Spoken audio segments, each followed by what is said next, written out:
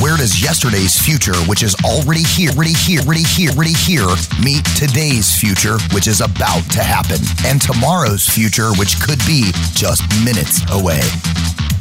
Welcome to Technology Revolution, the future of now. Where host Bonnie D. Graham asks savvy futurists for their predictions about the tech-driven trends that are shaping our future right now. Here's your host, who will take us into the future of now, Bonnie D. Graham. Definitely taking us into the future of now. Bonnie in the house, happy to be here. And we have got a really, really interesting topic for you. It's a word you, our audience who are consumers, your business people all over the world. It's cloud. What in the world does it mean? Is it part of your life? Do you even know it's there? What has it done for you lately? Remember the song, What Have You Done For Me Lately? We're going to talk about that today. But before I introduce my four esteemed panelists who are very eager to share their thoughts on cloud and their predictions about cloud, I have a couple of buzz quotes here that I think you're going to enjoy. I looked for songs with the word cloud because some of them came to mind. I'm going to try not to sing, so my panelists don't get upset, but if you want to join in while I'm singing and help me stay on key. Yeah, Chris Aaron is nodding. Yeah, right, Bonnie. Yeah, right, Bonnie. So there's a famous Rolling Stones cloud song. Hey, you get off of my cloud. Everybody remember that? It's got the word cloud. Then there's Carly Simon, You're So Vain. I've looked at cloud. No, that's not the one. Clouds in My Coffee. Clouds in My Coffee. It was the name of her album. And clouds was not necessarily a good thing in You're So Vain. Clouds, and then the Joni Mitchell song. I've looked at clouds from both sides now, up and down, and still somehow it's clouds illusion I recall. We're going to get kicked off of LinkedIn because I'm singing. I really don't know clouds at all. So we're here to talk about clouds. Now I have a quote from a news website in Australia. Listen to this. One of the interesting things about the cloud is how it has quietly pervaded most people's lives. Australians have used the cloud for years now, and they still are not aware of it. At this point, cloud has moved beyond the cool phase to something everyone is using. Yet they found, the Australia Bureau of Statistics noted, 20% of all companies operating in Australia utilized paid cloud, less than 20%. So it's still not something businesses there are embracing. We're not talking about businesses, but I thought that was interesting. One more point here. The term cloud computing was coined in 1996 in a Compaq internal document. And the origin of the word cloud computing came from the practice of using drawings of stylized clouds to denote networks in diagrams of computing systems. So there. So we have a wonderful panel today. We have Sarah Lotman. You can raise your hand and wave, Sarah, at Deloitte. We have Chris Aaron at SAP. Hello, Chris. Almost a regular guest on all of my shows. Sarah is too. We have Vipin V. We've shortened his last name. He said, Bonnie, I want to make it real easy for you today, finally. And we have a newcomer to my shows, Madhu Angara. Madhu, wave hello. And we're going to ask them for their take on the future of the cloud. What has it done for you lately? And what is it going to do for you in the future? So welcome, welcome, welcome. Bonnie in the house. Thrilled to be here. Hello. Everybody wave hello to LinkedIn. Everybody wave hello to Facebook. We're so happy to be coming to you live.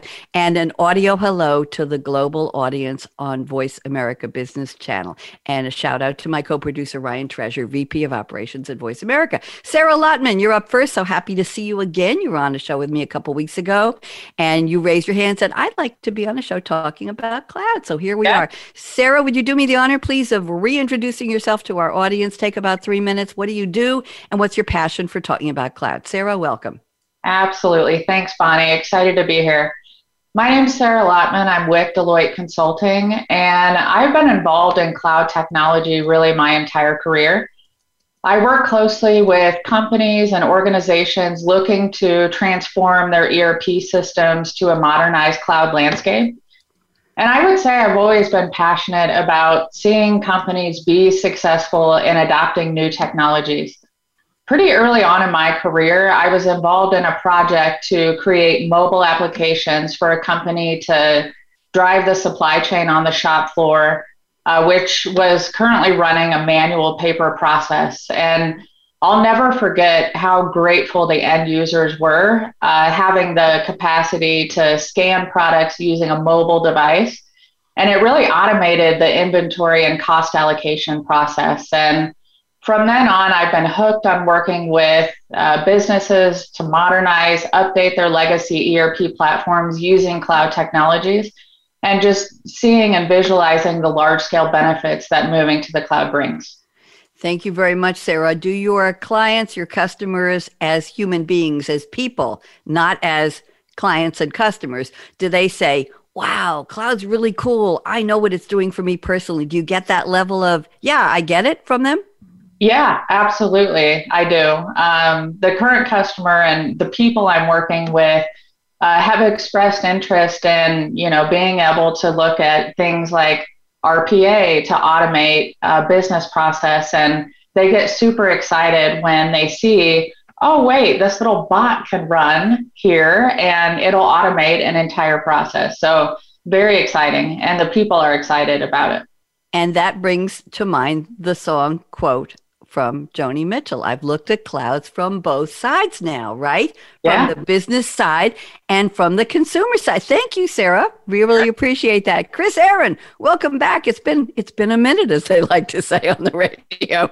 So, Chris, would you please reintroduce yourself to my audience? Take a few minutes and tell us what's your passion for the cloud, and in terms of the B2C, what does it mean to you in terms of convenience and the excitement that Sarah expressed? Go ahead, Chris. Yeah. Hi, everyone. So like Sarah, joined the workforce, in the mid-90s, right, when Compaq was inventing the cloud, or at least the term. And I think about the last 20 so years, right, the growth of the smartphone, and like Sarah was talking about there, the use of mobility. So, yeah, I've always had a passion for technology coming out of college. I was building mobile networks in the UK, moved to the States, 20 odd years ago. And, you look at how our daily work lives, our consumer lives have changed. You look at your smartphone, right? All the apps we have, things like Spotify and AllTrails. And, I'm looking at my device all the time. And all of that is powered by the cloud, right? Essentially, the cloud is giving you that centralized computer processing and also access to new technologies like AI and machine learning. And so I think what's great about it is that it just makes it really easy, right? You as the consumer, you don't need to know all the complexities of the cloud. You just hit that icon, open Spotify, you start playing music, or YouTube, play those videos, right? All of that is running on the cloud. And so, yeah, it's a pleasure on my work life, to work with customers on the bleeding edge of innovation or the cutting edge of innovation and helping drive those new technologies. But then as a consumer, right, it just makes my life so easy. And I feel myself very fortunate that we're living in this time now, right, where everything is so easy and you don't even have to think anymore. So, yeah, I don't know what the future holds. Maybe we'll just be zombies, right? But right now we're living in this great era where everything's easy and there at the click of a button. Chris, we're going to be smart zombies. That's what we're going to be. And I know that if you think you've heard a quote, or if you think you know something about an actor or a movie, you just put in a couple of letters of a key word, and the intuitiveness of the search engines just brings it up. You don't really need to do too much. And that's what amazes me, is that to me, it's boosting the opportunities that cloud is bringing in terms of instantaneous connectivity and bringing us services and knowledge base that we used to have to go to the library. I know what's a library. I don't know if kids even know what a library is anymore. I know we still have them. Never mind. We'll go there some other time. I have to do a show on the future of libraries and technology. Just realized that. Thank you, Chris. Vipin V, so happy to see you. Welcome back. It's been a little while since we've been on radio together. Would you please do me the honor of introducing yourself and what's your passion for? Absolutely. Hi, everyone. This is Vipin here from SAP. I just want to add on what Sarah and Chris said. And on a work-life balance, my career has been pretty much streamlined on the cloud technologies, and it's really satisfying experience to get to work with people and get them on board to the cutting edge technologies. But for me, cloud as such is a passion because it has helped improve my personal life, my personal life in multiple ways. Like my movie watching experience, my movie streaming experience has tremendously improved. I can't imagine getting through a lockdown situation without having Netflix or Amazon Prime behind me. Yeah, I mean, it would have been really tough. It would have been the social network, right? I mean, when we were, especially in the lockdown phase, we were not asked to keep in touch with friends physically. Social networks definitely did help keep in touch with the friends in some way, to contact with them, engage with them. And my biggest experience, or the biggest thing that I would always cherish, and I wish I would have been there, is the storage experiences, right? I remember the time when we had changed our storage from the old floppy disk. I don't know how many remember that. Yes. Then it went from floppy to a CD burning experience, and then to a pen drive. And now to share a document, it is just put on the cloud, put somewhere on the cloud. I just wish it was there during my, thesis writing dissertation phase in my college, where I could just do that and not run behind and see, where could I find a CD drive burning experience, or maybe a floppy burning experience to put my document and share that experience. So personally, these have definitely enhanced my quality of life, in way of more ways than imaginable. So that's my passion for the cloud, and I'm really looking forward to know where this technology will take us in the future, and how it can still help us improve from where we are now. So that has always been a passion, a personal passion, more than, and also, of course, not to mention on the work life as well. Vipin, thank you. Do you still have any floppy disks around? No, I lost all of them. I still wish I could find one and keep it for my library archives. Well, I still have green bar paper from when I was a programmer analyst back in the late 70s, and I have my COBOL handbook from when I was coding. And I was recently on, Sarah, you'll get a kick out of this. I was the opening speaker on International Women's Day, March 8th, for the organization Women in Big Data. And I gave a little presentation to the young people who weren't even alive when I was coding. And I showed them what a key punch deck looked like. And I'm going way back, kids. And they were just, what? That was a computer? That was yeah. It was just amazing. So Vipin, I remember the floppies. I remember getting the little AOL discs in the mail. Remember that for early? Maybe you don't.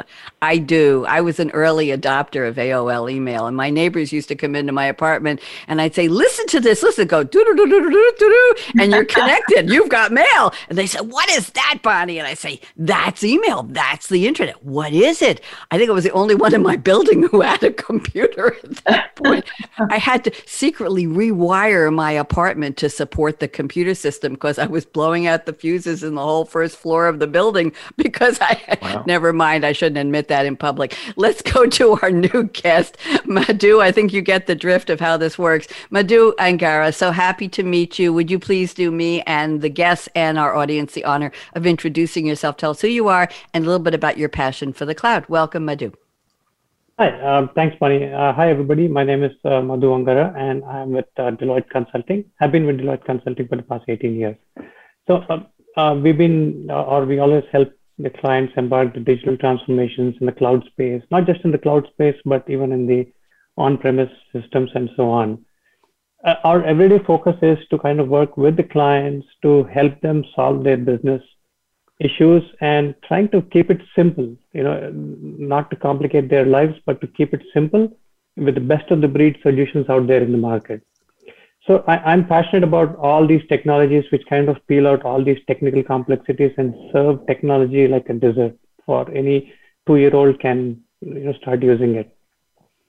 I started, not to pile on to what all of you have said, but I started my career in the early 2000s, and I was a Visual Basic developer. I don't know if anybody even remembers that, but we started developing few applications for the call center associates to make their life easier by providing information they need while they take a call. So when we built these applications, these were like huge, heavy applications which we had to put on a CD drive. Again, going back to your reference of a floppy disk, I know what floppy disk is, but we use CD drives for the most part. And to install these applications, get these systems running, it was a nightmare. Now, the reason why I try or bring up this point is just looking back from where I started to where we are right now, where today I'm able to spin up an enterprise level hardware or a software solution with just a few button clicks. You subscribe to a service, and I'm ready to let my organization go live in just a matter of few minutes. that we've come so far in terms of technology and the way this is going on. It feels like we moved from ice age into cloud age, and I don't know what age will come next. So I'm looking forward for the exciting times ahead. And when I talk to my kids about what I had as a technology and then what they're doing right now, it's an amazing, It is. Thank you, Madhu. I want to thank you all for the perspective and the retrospective of where we've come from and where we are. And in my quote from that news website from Australia, they said most people are using it, they're benefiting from it, and they have no idea that cloud it's not just embedded in our lives, it's our infrastructure? Sarah, would that be a good comment, that cloud is the infrastructure of how we all live today? Is that fair? Absolutely. I think that's a fair assessment, Bonnie, for sure. Thank you. Fair whether people know it or not. And that's another good point. Yep. Okay. So now it's time. My guests have sent me movie, TV character, or song quotes that have nothing to do with our topic, and they're going to explain in their own words why they picked the quote and what they think it does have to do with the topic. So Sarah Lotman has sent us a wonderful quote from Dorothy Gale, the character played by Judy Garland, to Toto. And by the way, Toto was her dog, played by a real dog named Terry, Terry, who was a female cane terrier owned by a gentleman named Carl Spitz. I didn't know who Toto was. So Toto was a real dog with a trainer. The movie, of course, The Wizard of Oz, 1939. Oh my. None of us were around, but the movie's still here, which is interesting. 1939 American musical fantasy film. Dorothy Gale, fictional character created by American author L. Frank Baum as the protagonist in many of his Oz novels. So here is the quote, and we all love this. Toto, I have a feeling we're not in Kansas anymore. Sarah, give me about a 2-minute relationship of this quote to our topic. Go ahead. Sure. So first of all, I absolutely love this movie. I remember growing up as a kid and my mom explaining the first time she saw color on television, which is pretty incredible considering we're all here now talking about AI and cloud technologies. But really what this phrase means is we're in a strange or an unfamiliar place or situation. And I believe that the evolution of the cloud has fundamentally changed how we live our lives. Like you accurately said, Bonnie, it's really our infrastructure, even when we're not really aware or cognizant of the change. And I've thought about this. Imagine if you were away on some desert island the last 15 years and you just returned to society. You would be absolutely amazed at mobile phone capabilities. Wow, the internet's super fast now. Prevalence of streaming, like Bipin said, right? And this has all been enabled by the cloud. And I think in the future, we're going to see an even greater impact on our lives. And the quote from The Wizard of Oz also speaks well to the topic today. We're going to be making some wild predictions on how cloud is going to impact our everyday lives in the future. And I think the really cool thing about it is the technology is pretty much here. It's just a matter of implementing it. So that's what this quote meant for me, Bonnie. Thank you very much. No, we are not in floppy disk Kansas anymore, are we? No, we're not. Okay. Let's move on. Thank you, Sarah. Love the quote. Always happy to see that one. And isn't it interesting that a 1939 movie is still available today and you are able to watch it when you want and show it to your kids and some of us to our grandchildren? That's part of, who knew, what was a movie? There was some reels. Some guy was spinning it on some device in the back of a room in a movie. Maybe, I don't know what they had. Anyway, let's move on. Chris Aaron has sent us a quote from Benjamin Button, played by Brad Pitt, in the movie The Curious Case of Benjamin Button, a 2008 American fantasy romantic drama film. The genres are so blended now, Chris, so we have a fantasy romantic drama film, three genres in one. It's, directed by David Fincher, the storyline, blah, blah, blah, blah, based on the 1922 short story of the same name by F. Scott Fitzgerald. I didn't know that. Brad Pitt stars as a man who ages in reverse, and Cate Blanchett as the love interest throughout his life, and the supporting cast was wonderful as well. Here's the quote. This is heavy. Our lives are defined by opportunities, even the ones we miss. I think I'm getting chills from that one. Chris, rescue me. What does this have to do with our topic? Go ahead.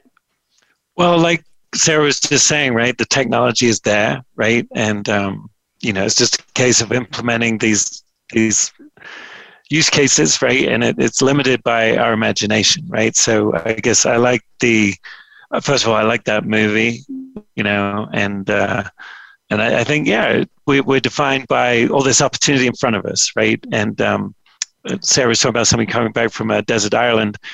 I wonder if they went back to the desert island and came back another 20 years from now, right? How fast everything is moving now.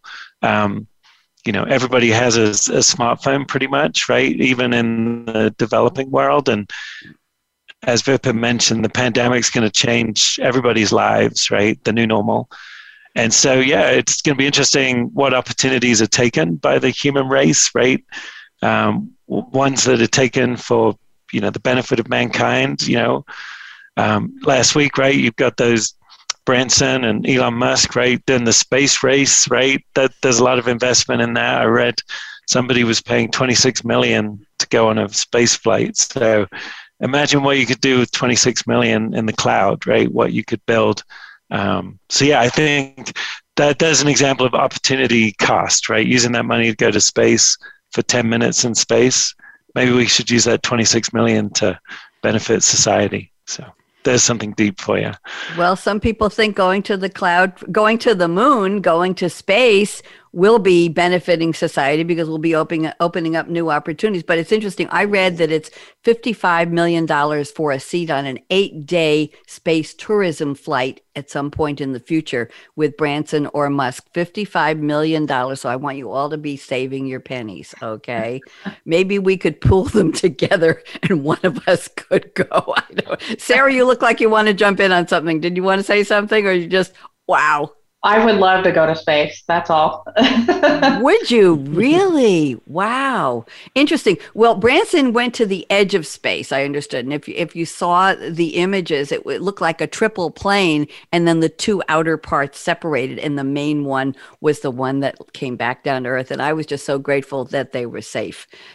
We all have memories of not safe space journeys. So yes, so I was happy about that. But it is opening up the idea of space tourism and being able to make that happen. Not a government agency, but a private person who made those billions. Chris, we can't tell him how to spend his billions, but we can hope that some of us will be able to benefit from how they do spend them. I'm going to get off my soapbox here. Vipin, we have a fabulous quote from you from Obi-Wan Kenobi, played by Alec Guinness. Star Wars, of course, 1977. And here's a long genre here, an American epic space opera media franchise. There we go. The original film, Star Wars, were retroactively subtitled Episode 4, Roman numeral 4, A New Hope. And Obi-Wan Kenobi was a legendary Jedi Master, a noble man gifted in the ways of the Force. He trained Anakin Skywalker, served as a general in the Republic Army during the Clone Wars, and guided Luke Skywalker as his mentor. Here's the quote, 6 little words, may the Force be with you. I get chills when I hear that one too. Vipin, how'd you find this one for our show today? Talk to me. Thank you, Bonnie. I honestly didn't remember the context, but this was a very old movie that I saw, and this quote just remains with me. It's kind of become my life principle as well. So when this topic of the future of now came in, it was the first thought it just crossed my mind. I thought, hey, I'll put it on. I don't know who said it, but I just remember that. And this means to me, and personally, and for this topic, is change is constant. And as you say, change is constant. As Sarah said, technology is here for us to embrace it. It's just upon us to embrace that technology. Embrace those opportunities provided by those technologies, and get things moving. And that's what it is. It's all on us. As the force is on us to embrace the technology and embrace the new opportunities offered by the new technologies in the world. Thank you very much. There is a force, there is an infrastructure, there is something happening around us, whether we know it, whether we like it, whether we acknowledge it. It is who we are today. And by the way, Chris, I don't go with the idea of a new normal. I call it the new reality because it changes from second to second, minute to minute, nanosecond to nanosecond. That's reality right now. And in 30 seconds, it might be a different reality. So I've given up on normal. I don't think that we're ever going to see normal again. It's a moving target. And Madhu, I'm going to your quote now. This is interesting. The quote is from Walter White, played by Bryan Cranston, to his wife, Skyler, played by actress Anna Gunn. Of course, Breaking Bad, American neo-Western crime drama TV series, 62 episodes from 2008 to 2013. And the quote I'm going to read is from the episode called Cornered, which was season 4, episode 6. How's that for research, Madhu? I hope you're impressed. And here is the quote. I am not in danger, Skyler. I am the danger. Ooh, Madhu, tell us what this portends. Go ahead, you're up. Yeah, again, this is not to scare anyone or, that I do anything outside of what I do every day. Go ahead. So, this is primarily a story about Mr. Walter White who's a common school teacher, high school chemistry teacher, and then suddenly faced with a terminal illness and, suddenly faced with the idea of getting extinct, he transforms himself into this powerful drug lord. And it only shows his meticulous planning and passion in chemistry that kind of led him to where he wanted to be.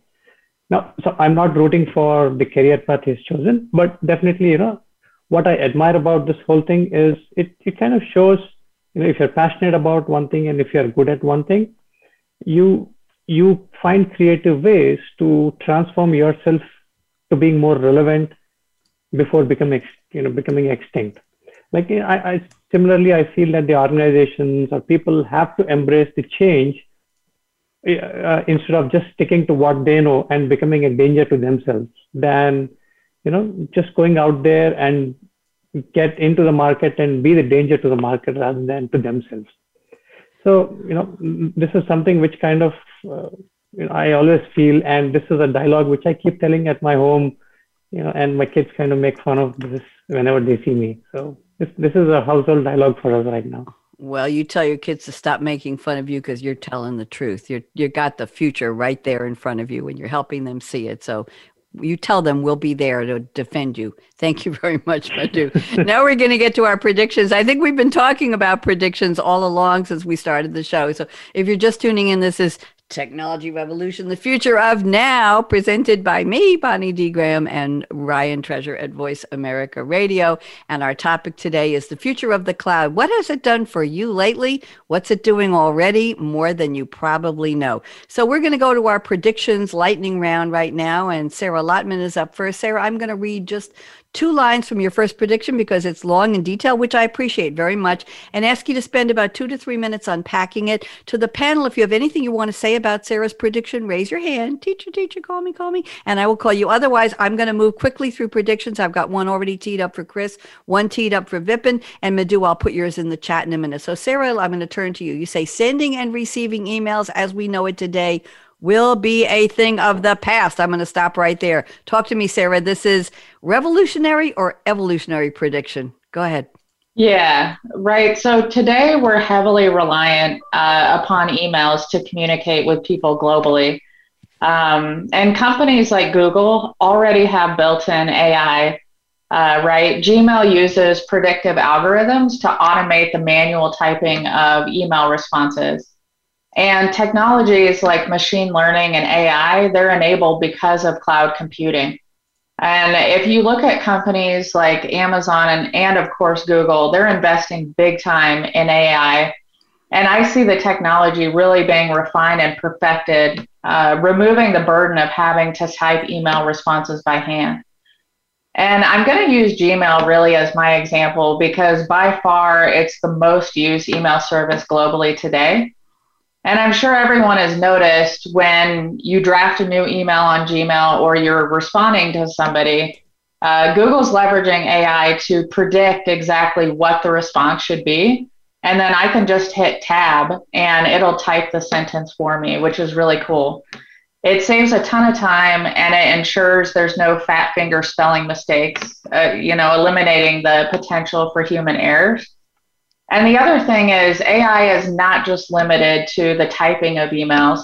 So Google also has built-in intelligence around determining how your email should be labeled and then presented to me as the end user. And I'm sure, I know we were talking about AOL. Everybody remembers when your inbox would just get flooded with spam.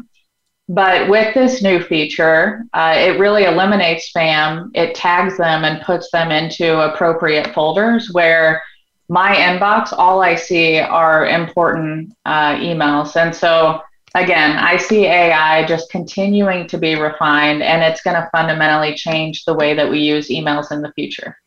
Thank you very much. Very interesting. And communications is such a hot topic, Sarah. And I know a lot of young people are using a platform called Clubhouse to talk and respond.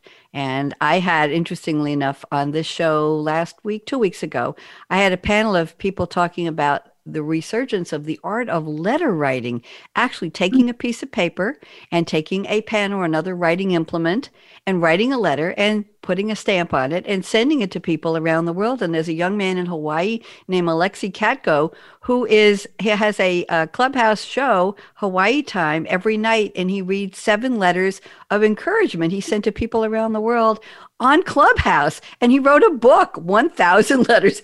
And so talking about communications, and are we getting away from the human qualities of caring and expressing and sitting down and writing that letter? Or are we relying on predictive algorithms to finish a sentence for us? And it's all good because we are communicating. That's my pontification on that. Anybody have anything to say about that? Everybody's done. Chris, go ahead. Yeah, I was just going to say my kids are at camp this week, and my wife has, very kindly organized us to write letters to the kids every day. And yeah, my arm is, the muscle memory, the writing, it's, I'm not used to it. So yeah, there's a real-time example. Yes, a real-time example indeed. Madhu, go ahead. I think you have something to say. Yeah, so writing these days has become such a niche skill. Even the most valued present I get from anybody or my kids on my birthday is a handmade greeting card than any of the gifts which I get from anybody, right?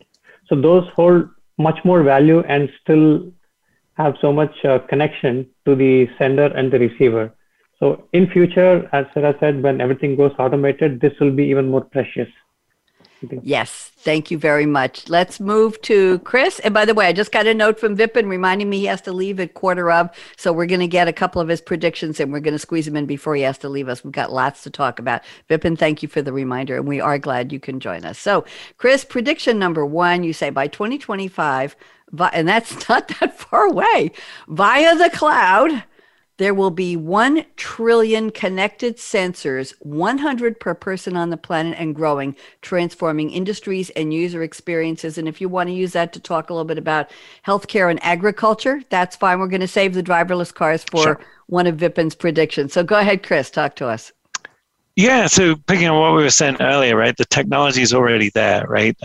Think if you have a smartphone, right, how many sensors that has. And when you're in your house, that not everybody has a Nest system or a Wi-Fi system, but those are all sensors, right? So what's happening is this acceleration, right, of deployment, smart fridges, smart washing machines, smart microwaves, right? And as Sarah's talking about this AI, right now everything's sort of manual. You still have to interact with all these sensors, but what's going to happen over the next couple of years is these sensors will be there, and there'll be this automation that is taking place where thankfully you're taken out of the middle, right? So, to extrapolate, right? You'll be running out of milk in the fridge. Your fridge will tell, the supermarket you're out of milk, and before you know it, the milk will arrive and you just have to put it in the fridge, right? So this is really what's happening. In terms of healthcare, what's happening is people are having sensors implanted in their bodies. Initially, it's just monitoring, your glucose levels or your pacemaker, right? But to get really far-fetched, right, you're going to have augmented intelligence implanted in your body as well. And so, yeah, these sensors are not going away. And we're going to be cyborgs in the future, right? We're going to have all this technology embedded in our bodies, wearing spectacles with information coming from the cloud. So, yeah, it's going to be a pretty scary future, I think. Very, very interesting. And I remember the TV show, The Bionic Man. Yes, I'll call on Sarah and then Vipin. Interesting. And when we're all so connected, what will be left of us as humans, of humanity? And will there be any privacy? We'll talk about that with Vipin's prediction in a minute. Vipin, you want to say something? Go ahead. And then Sarah, I'll call on you. Yeah, no, absolutely. I would say Chris' prediction is interesting, but at the same time, it's scary, and it has got a lot of elements to it, like the privacy, the security. The adoption could happen. I'm not saying adoption will not happen, but the technology is there. But we have to really sort out all those privacy issues and the security issues for really that adoption to happen, right? Or in other words, that ecosystem needs to be ready for that adoption. But yeah, would it improve our lives? Yes, absolutely, no doubt about that. But more importantly, the privacy and security would have to really be addressed as well in the context. Who owns our data? Once we're connected, Who owns our data? We become vehicles of data production machines. Sarah, talk to us. I saw you raise your hand. Yeah. So one thing you said, Chris, that people are going to be walking around with glasses with data being fed to them from the cloud. I read just this week that Apple is going to release Apple glasses in 2025, which I found very interesting. And everybody remembers Google glasses, right? And then that kind of flopped. I think that was done too early, but if Apple can pick it up and integrate it seamlessly with your phone, your watch, everything else, I could see it being very widely successful. So I'm excited for 2025. Too early. Interesting comment, Sarah. I had a close friend, shall we say, many years ago, whose children decided for either his birthday or Christmas, they were going to give him something called an Apple iPhone. This was before the major popularity of smartphones. And he got it and he opened the box and he brought it over to me. He said, what in the blank am I supposed to do with this thing? It wasn't widely understood. It wasn't widely adopted. We had to look everywhere for what do you do it? How do you do this? He was not a tech person at all. And the gift was thoughtful, but maybe not.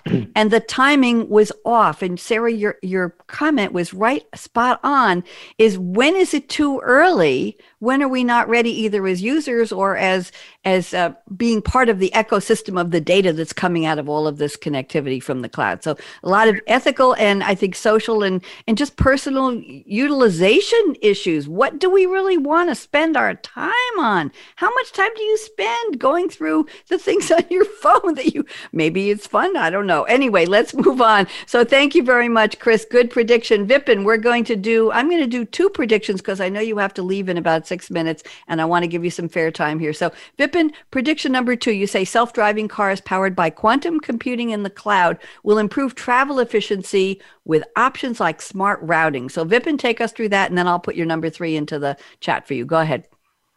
Absolutely. So first to start with a little bit of quantum computing 101, right? It is very similar to the classic computing, but it operates on something called qubits. And think of like qubits like the classical bits, but which are put on steroids to run extremely fast, incredibly fast.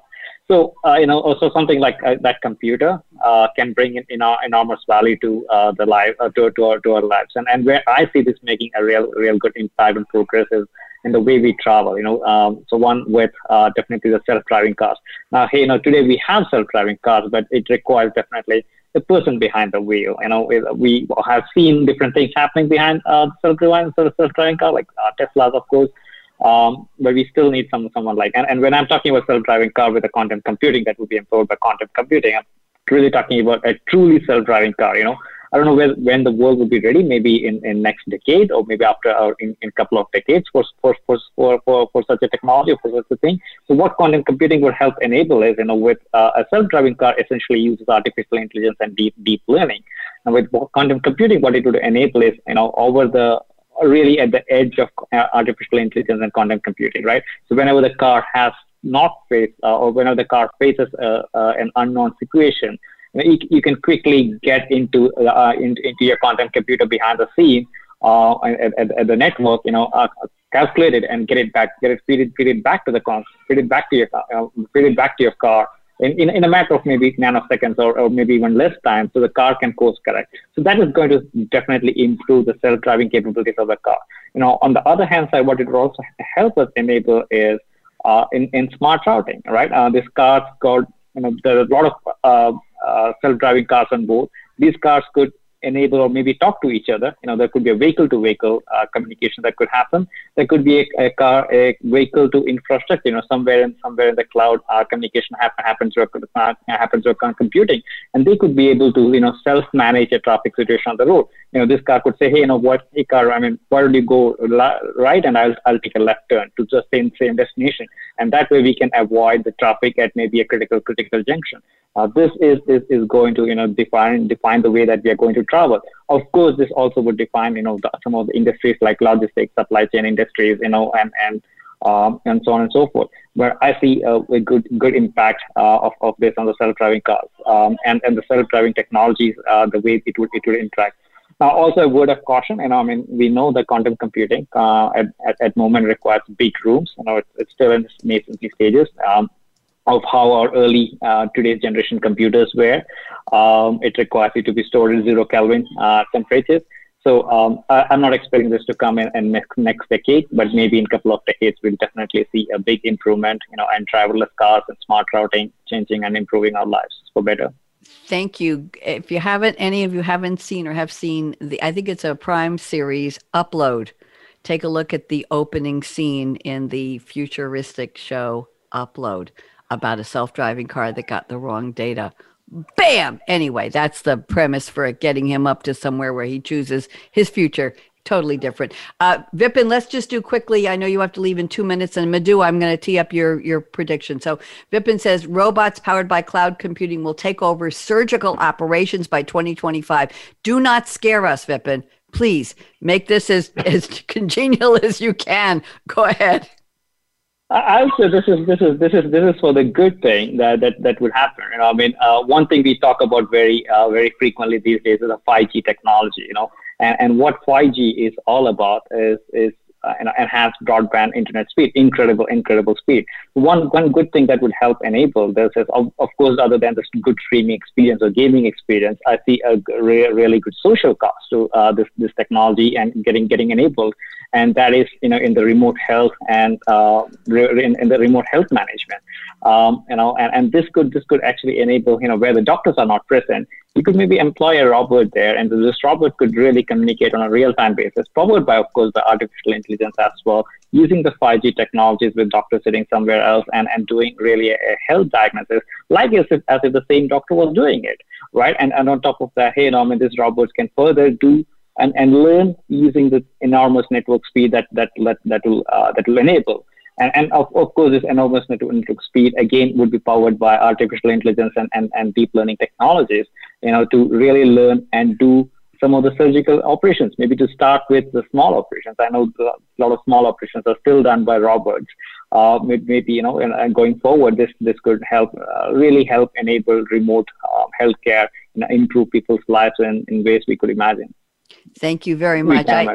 I did have a surgeon. I've been in North Carolina for 3.5 years now. I had a TV show when I was on Long Island in New York called Something to Talk About. And I had a friend who had robotically assisted surgery, and we brought his surgeon on the TV show to talk about the robotic remote assistance for the surgery. It was prostate cancer surgery, and it was just fascinating. And we're talking probably 12 years ago that we talked about that. So it's coming to its own. Vipin, it's 11:45 a.m. here. We're going to say goodbye to you. Thank you for joining. I know you're on a time constraint today.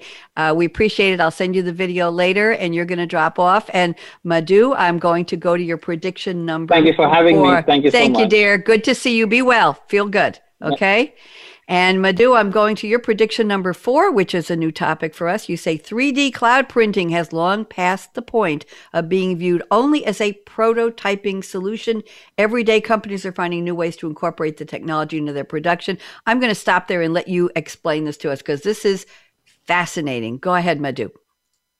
Thanks, Bonnie. Yes. So 3D printing, it came, it was in the market for the last few years. We understand what 3D printing is, and we're happy seeing those toys being printed out, and we have a sense of achievement. We've seen this in the engineering labs, but now companies are scaling up, not just for just the showcase anymore. They are actually printing real-time utility items. One, they are selling in the market. Two, they're trying to put in these to manufacture some of the cars. Or the biggest part is the technology and the investments which are going in to printing 3D body parts. It may sound from Star Trek at this point, but it is coming to a reality where printing organs for people who really need it is a real game changer, and which we are moving in the right direction in that space. And I was also reading an article recently that HP has started, not HP, but there was a company I think in Netherlands which has started printing food. Now it is still a prototype. They're printing food. And right now, the raw material for that is the food which is not presentable, which is not in the supermarkets, goes into this, and then they kind of print it and bake it in such a way that it's ready for sale. So, it changes everything. Now, at some point, when 5 years, 10 years down the line, when we are hit with not just a pandemic, but there will be situations where you cannot go out anymore because of the heat or the global warming. We have seen in California, it's about 130 last couple of weeks. And so in these situations where survival becomes of utmost importance, these technologies will definitely come in handy for you to make survival the important part. So that is where I see this technology is heading towards. 3D printing is the future for food or clothing or making your own house or your own parts at home. So that's where we are heading, I think. Thank you, Madhu. Very interesting. And I think Chris Aaron wants to say something. Go ahead, Chris. Yeah, so we were talking earlier about the space race and how we all benefit from space. So NASA recently led a competition where they're trying to use 3D printing to print organs. And a company was able to print a liver that was able, out of gel, to function and clean the blood supply for 30 days. So, NASA's angle is that when people go to Mars, they're going to be a long way from home. And to Madhu's point, they're not going to be able to go outside when they're in the Mars space station. So they'll need technology like 3D printing to print food and print organs if, they're in dire straits out there. And so, yeah, I think that's really going to drive commercial availability of 3D printing of organs by 2030 is sort of the time frame we're looking at. And I'm sure we all know friends, family that have suffered cancer or had to have organs removed. So, yeah, I think this space is really important. And, the cloud is empowering it, right, because of all that centralized processing and learning from all the mistakes that are made and making sure that organs, when they're in a body, are reliable and do their job. So I think, yeah, very exciting. Very interesting. And one of the questions that arises, I know that in terms of just airport security is getting weapons through that were made out of plastic on a 3D printer. What about body parts? People who have metal insertions, titanium knees, right? And different body parts where surgery has been done very often don't pass through the metal detector. So we just wonder. It raises so many questions. And Madhu, about the 3D food. Seriously, what will the nutrition panel say? Will they say organic 3D printed food in a separate aisle in the vegetable department, for example? And will the price be 3 times as much as non-organic food? No Well, how would you put pesticides into a 3D printer? I don't know. But we need to do a whole show on this. This is exciting. We have time for one more prediction. Sarah Lotman, I'm going to throw it over to you. You say mobile gaming will take off, changing the way traditional video game consoles are made. I'm going to stop there. Sarah, take it over. Take about 2 minutes, and then we'll go around and see what everybody has to say. Go ahead, Sarah. Sure. So I believe mobile gaming is just right now scratching the surface, but eventually it'll take over traditional consoles that are used today. Apple has already bet big on mobile gaming with the release of Apple Arcade. And then other software companies have been making games for Android phones for years and years. And as we see graphics and computing speed continue to get better on our mobile phones, this is a really hot market that has yet to reach its full potential. The other thing, right, when we talk about the cloud is, Apple's Arcade, it's fully hosted on the cloud. And because it's scalable and it's affordable, people have instant access to over 180 games for under $5 a month. And on this topic, I think about my little nephews. They're 3 and 8, and they do have traditional gaming consoles, but the games are super expensive. It's $70 a pop for a full game on a PlayStation or an Xbox. And I know my sister tells them, no, you can download some games on your phone. It's $3 instead of 70. So like I said, I think this is something that is just scratching the surface, and it has the potential to take over video games as we know it today. Thank you, Sarah. I'm going to squeeze in one more. We have literally 4.5 minutes left to the show. Chris Aaron, you say implantable communication devices will be available commercially and adopted by 2025. The mobile phone of the future, I'm scared to say this, will be implanted in your head. And you say there was a CNET article. Chris, really? Talk to me. Talk to us. Yeah, I mean, obviously we spoke about privacy and control of that data, but there are going to be people out there that want to be on that cutting edge, right? And experiencing those experiences. So, picking up on what Sarah was talking about mobile gaming, you think about Pokemon Go, right? Where I think it was 2-3 years ago, you'd see people walking around the park, collecting tokens, but it looked really weird from a outsider perspective if you weren't playing the game. And so imagine how that experience could be enhanced if, instead of holding a phone, looking at a screen, we're talking about connected spectacles before, right? If everything is going on within your head, it becomes much more immersive, right? And, I think of that movie Ready Player One, right, where they were talking about the future of everybody just living in this oasis all the time and not participating in the real world because Oasis was so much more attractive. And so, yeah, the future's coming, whether we're ready for it or not, and we may become dinosaurs, right? The next generation may be a lot more embracing of these capabilities. It'll just be natural for them to take advantage of all these experiences. Chris, we're not going to become dinosaurs because we're on shows like this talking about it and we're aware of it. We might not be able to stop it. We might not embrace or buy or use all of it, but we're aware. And listen, my mom was 100 when she passed away 3 years ago, and she used to listen to one of my radio shows when she was in her mid-90s. She listened online on the computer. And she used to do research on her computer for one of her groups, her current events groups that met in the building where she lived. She wasn't in a care facility. She was in a regular apartment building. And she had a mobile phone. But the adoption rate of her friends who were in their 90s, their kids would say, okay, here's a laptop, mom or grandma. And they'd say, nah, I'd rather pick up the phone and call somebody. I don't need a cell phone. I don't need a laptop. What are you talking about? But there was a start of an adoption in people who were centenarians.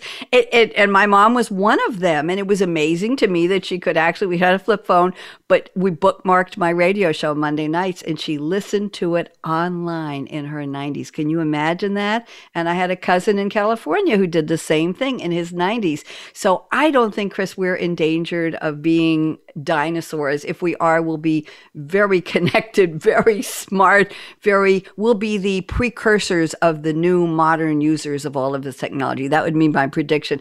We have to get ready to go. So I want to say thank you so much, Sarah Lotman. I'm so appreciative of your taking your time, appreciative of you and Deloitte, everybody there. I have a show called The Kinetic Enterprise with Deloitte. As you know, that's one of my radio shows. We're doing a live show this Friday.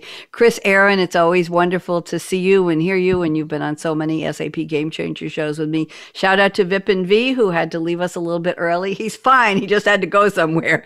And I have to be careful saying that. And Madhu Angara, thank you so much for joining us. A pleasure to meet you. And thank you to Aaron Keller, my engineer extraordinaire. Aaron started out working with me 3 years ago when he was 26 and he's now 62. Wow. Okay, everybody gets that. We put him through his paces. He's still alive and well. 30 seconds. And I want to say to our audience, I want you all to raise your finger. Madhu, raise your finger. And Chris and Sarah, I want you to wiggle your finger at our audience. If you think that the future is already here, you're wrong, because that was yesterday's future, right, Chris? Right, Madhu? Right? That was yesterday's future. The future of now hasn't happened yet. It's about to, and we're all going to do our best to make it a better one. Bonnie D. Graham signing off for Technology Revolution. Wave goodbye. Bye-bye, Voice America. Bye-bye, LinkedIn. Bye-bye, Facebook. Thank you for joining us for Technology Revolution, the future of now. Mark your calendar to join host Bonnie D. Graham every Wednesday at 8 a.m. Pacific Time, 11 a.m. Eastern on the Voice America Business Channel to hear how technology is impacting your future now.